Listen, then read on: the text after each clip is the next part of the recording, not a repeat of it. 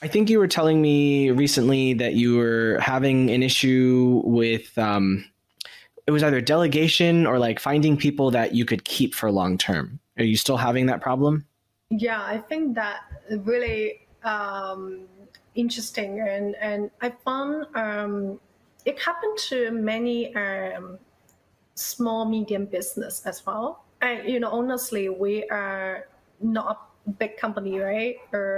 So this is why we comparatively it's not easy for us to find a good talent, because sometimes for really student or professional from top school, they might have more opportunities to get a job from the banks or international brands. So that's why a smaller company usually will be their second priorities. So this is why we end up it's hard for us to compete really top talent from those big company which can offer really attractive package. And second, I think honestly, when your company is small and you have to be really all rounder, and which means your staff need to be multitasking.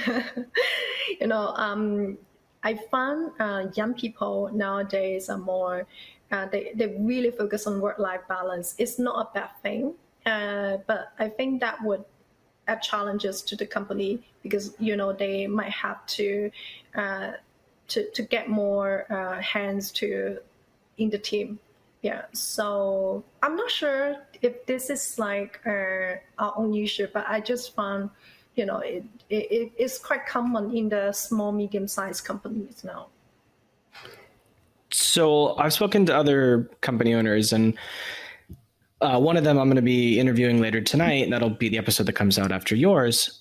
What he does is he also has a small team. I think it's like 10 people, 11 people right now. What he does is he buys each one of them a VR headset.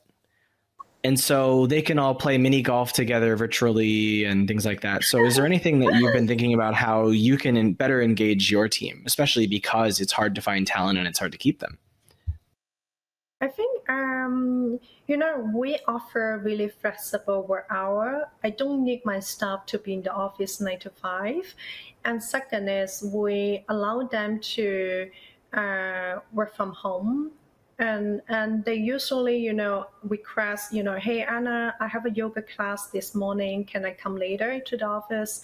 And we're completely fine with that.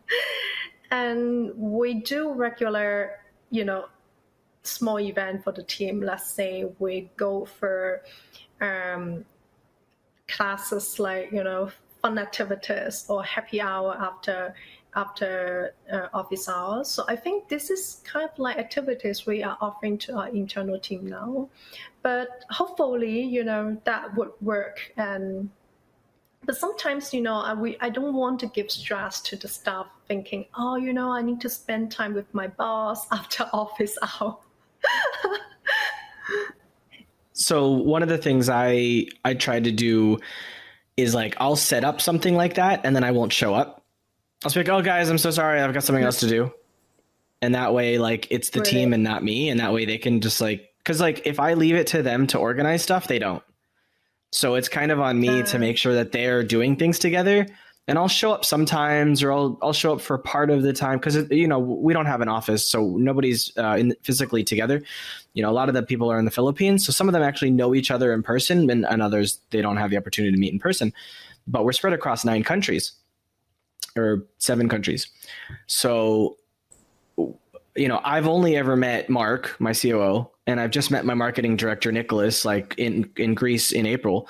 And I'm about to meet my product manager, Juldes, in Portugal in a few weeks. The other team members, that's another like 8 or 9 people I've never met before. So oftentimes we only get an opportunity to do these things on Zoom or in virtual reality. So it's easy for me to slip in, and out of an event. So for example, like when I was in America, I was 12 hours behind the Philippines. So if they're doing an event at 7 p.m., it's like, 6 a.m., 7 a.m. for me. So I'm like, all right, guys, like, I'm tired. I'm going to go back to sleep, or I've got to get ready for work. Like, you enjoy yourself. So I try to not be there the whole time or at all, just so that they don't have to be like, I don't want to spend time with the boss. But but I think they like it because they don't get a chance to talk to me too often. It's slightly different because Mark does a lot of the daily operations. And so I'm generally not engaging with all of the team members very often. Usually I'll talk to Mark mostly. And I'll talk with our CTO some. And so I talk to the different people as needed. So I try to let them be like the team. But then, of course, the team's like, well, we want to hear from you, you know. So like I actually, one of the things I did was April was a tough month for us. So at the end of April, I did like a one-on-one call with all of the team members. And I was like, you know, what are you doing in your personal life? You know, how do you see our company as a whole? What do you think of our product? How do you think about this person you're working with? Like, tell me good things about them that, you know, that you like. Tell me things that you wish they could improve upon. So it wasn't a review. Like I knew from Mark and the other people what, you know, these people are good at, what they're not good at, what their frustrations are. But I wanted to hear from them, you know, how they thought they were doing, how they thought I was doing. Some of them, you know, I would say, what do you think I'm doing? You know, how do you think I'm doing as CEO? And they're like, to be honest, I don't even know what a CEO is supposed to do. I was like, okay, well, here's my definition of what a CEO is. Based on that, what do you think? They're like, oh, well, you know, I think you're doing the best you can. I wish you would communicate a little bit more about our financial situation, or I wish you would communicate a little bit better about, you know, our roadmap. So I got a chance to learn from them kind of where they are mentally with the team and the product and the roadmap and me as the owner. And so I think that's really cool because I completely ignored, it wasn't a performance review at all. Everything that I knew about, I left that outside of the conversation. It was just a chat, just a video call, just a chat with me and the other person. And they were like, this is awesome. Like, thank you. Like, it's so nice for you to take your time to like come and talk to me. I'm like, well, is it really that big of a deal? And one of the guys, he's from Pakistan. He's like, honestly, in my last job, I didn't even know who the CEO was. I didn't know the guy's face. I didn't know his name. I'd never had a conversation with him. So the fact that like you spent an hour on the phone with me is just incredible. I'm so appreciative. Like, thank you so much. So you really don't know, you know, how important your time is to building team culture and making them, you know, happy. I have a question, you know, do Sure. you think is it effective to work remotely? And second is, would your staff feel alone, you know, because they have to work from home? They didn't get a chance to work in a team. Because sometimes I'm worried about, I have like, you know, staff, single number staff in China, Malaysia, Singapore. We have interns in US, but sometimes I'm worried that they might feel alone. They don't see teamwork. They might have fantasy how a big company with a big team will look like. And that might be one of the reasons they resign, because they don't feel they get enough support or see the people in the office. From a psychological point of view, humans need humans. So is there a potential disadvantage to fully remote work? Absolutely. And that's why it's important for us as founders to create a culture that is inclusive of that allows those people to feel good and, you know, about their role, to know that they're cherished and respected and appreciated, to know that they are connected to a larger picture. And that's why these get-togethers, these virtual reality meetings, these town halls, you know, we had town halls before where we would just lay out a spreadsheet and go, this is how much money we have left. This is how much we're spending.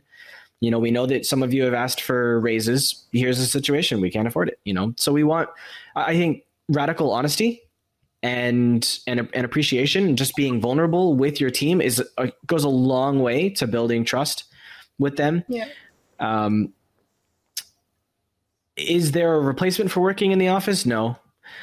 What's been fortunate for us is that a lot of the people we hire are engaged or married or already have kids. So even though they may be physically isolated from the team, they're not physically isolated from the world. Now, what they choose to do with their time off, if they don't have other friends or hobbies or other things outside of their family, that's on them. And all we can do is just kind of nudge them to be healthy. Now, maybe there's an opportunity there to go, hey, let's have a health challenge this month. Let's see, you know, who can do the most push-ups. Maybe we get them to, you know, do push-ups every day while they're building up their ability to do this challenge by the end of the month. and you give them a reward, you give them a VR headset, or you give them an Amazon, gift card. Like there's things you can do, but nothing replaces physical contact. And Hong Kong is filled with young people, and it's filled with single people, and it's a very lonely city. I haven't lived in Hong Kong, but I've been to Hong Kong probably 10 or 15 times, and usually for a day or two at a time. One time I stayed for 2 weeks, and Hong Kong is honestly one of the loneliest cities I've ever been in.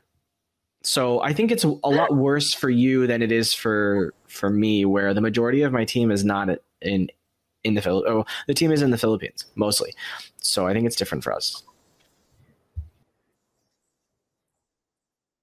Yeah, I honestly, Ines now is back to Europe for summer holiday. I think it would be wonderful someday. Myself no longer limited to a physical location, right? Like I can work remotely, like you abroad, and I can still manage a local team, or not necessarily local, because my tech team now is in Pakistan, and I have team in China. But at the same time, I have girls here in Hong Kong. So this is why sometimes I think, do I need to add more team members in the office so they will feel there are more people, more energy. So this is what I has been thinking. I wouldn't add people to add people, but if you want to be able to go and travel while you work, then maybe you need an operations manager. Maybe you need someone that's there to manage the events and the other things you do, so that you have the energy to think about how you can 10x your revenue, how you can take your company to the next level, where if you're there and you're worried about whatever fire is appearing on a day-to-day basis, then you're not able to really think at a higher level. Especially if Inez is not in Hong Kong, then you have the right to not be in Hong Kong if you don't want to. I know we've talked about this a few times. You're like, I would love to go to Europe. You're like, I want to be in Europe. That's not fair. Yeah. It's like you are the only person limiting yourself from making that happen. If you want to be in Europe, or you want to be in New York or whatever, you have to find a way to do it, whether that's increasing revenue to be able to pay someone to bring that. Yeah, I need to prepare that. Before the COVID, I was traveling, right? And now these 2 years, and it's kind of challenging. Yeah, I know. I was in Vietnam for 2.5 years, and then I was in Miami for 11 months. So for me, like there's this term, I don't know if you've heard of it, called revenge travel. Revenge? No, I don't see any revenge travel now. Like what? I in Hong Kong kind of like get used to staying. I was chatting with a friend, and he barely hear people want to start travel, like the local people. For expat, maybe yes, because they need to go back to see their parents, and they start sending their kids to study abroad. So many expats start, planning their business trip or trip leaving Hong Kong. So the term revenge travel is like, for someone like me, I basically, like I said, 2.5 years in Vietnam without leaving, and 11 months in Miami. All I did was fly to Atlanta for a week. I drove to Atlanta because I was afraid to fly. So basically 3.5 years for someone like me who's used to seeing 5 new countries a year.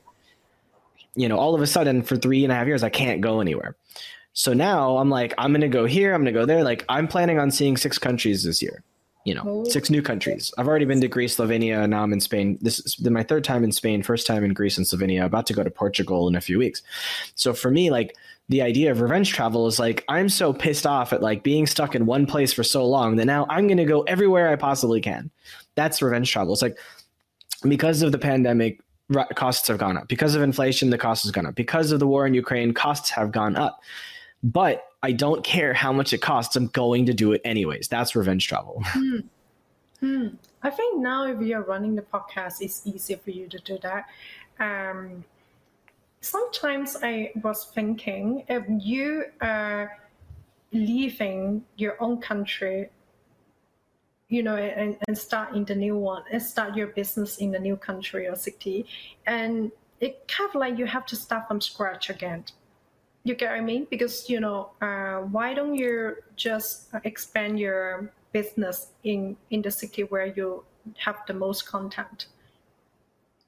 Well, for me personally, I mean, the way that Nerve is set up is that it's meant to be a global software kind of platform. So there is no it's different from FEW, right? Because your business is hyper localized for the market that you're in, and even if you expand into another market like Singapore or Indonesia, it's still going to be hyper localized for that specific market.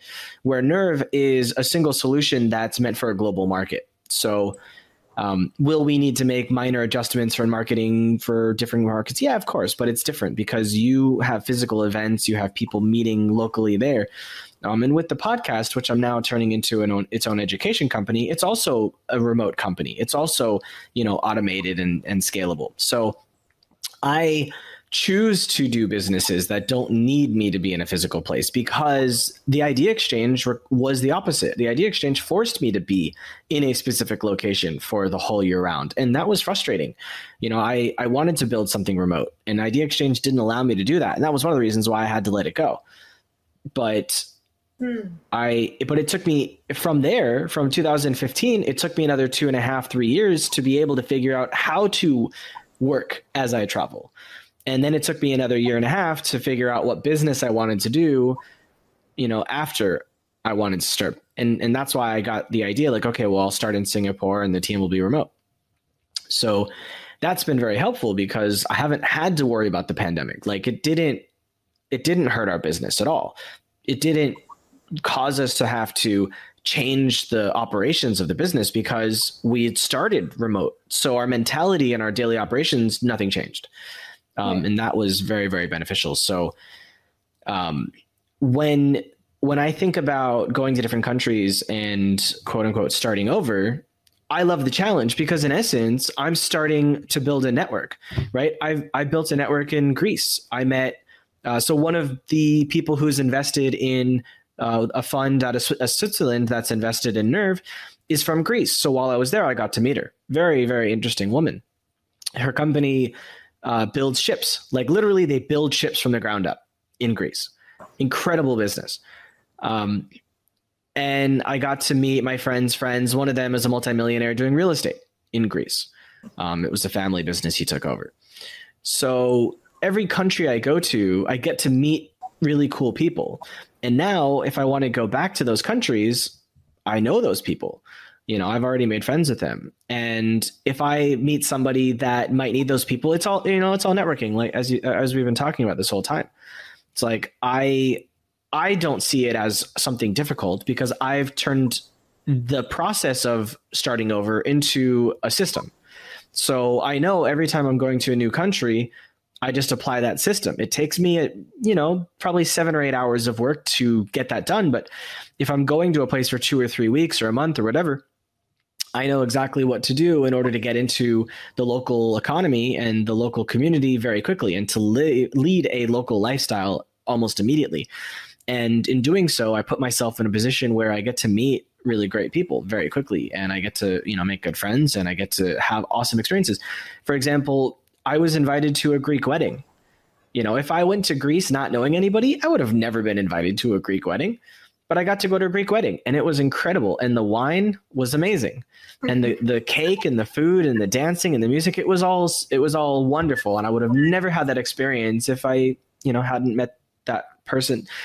You may have met him before. His name is Yanis. He's a Greek guy in China. Okay.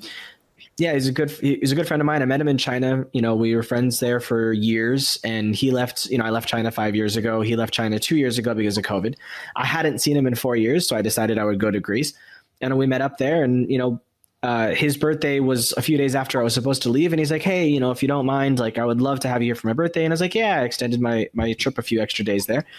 And on like the night before or 2 nights before I was supposed to leave, he's like, oh, by the way, there's a wedding. You want to come? And I was like, hell yeah, I want to go to a big fat Greek wedding. So I don't see it as a challenge. I see it as exciting, to start over. Yes, definitely. I mean, I was excited when I was listening to what you were talking. I find sometimes, for me, I mentioned to you personally, right? Like sometimes, like for women, especially here in Asia, like you always have to think about what is the next 3 to 5 years, and so not just for business, but at the same time for personal life. Let's say, Ines and my friends, they already got kids, baby. So you have to start thinking about, okay, can you really do whatever you want and traveling different country and city? And I think that is one of the challenges. And as a woman, they would think about. I think you can have that, but it starts with making yourself not necessary on a daily basis. So if you can build up the team and you can build up the revenue, or they can help build up the revenue so that you don't need to be part of the daily operations of the company, then you can start a family, you can have a baby, and you can still go travel. It's just, it just requires having that mindset, having that plan, and taking the steps to make it happen. Yeah. I think you mentioned a good point. Start getting it planted. So traveling plan as well. Yeah, one of the things is like you might realize that the pool of men in Hong Kong aren't like what interests you.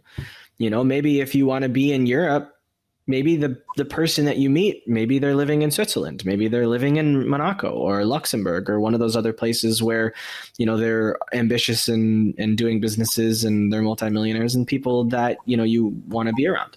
So, or maybe you meet a really simple guy in the middle of Greece and you're like, holy crap, you're handsome. Let's get married and have babies, I'm going to Qatar maybe in Q4. I'm doing some events there.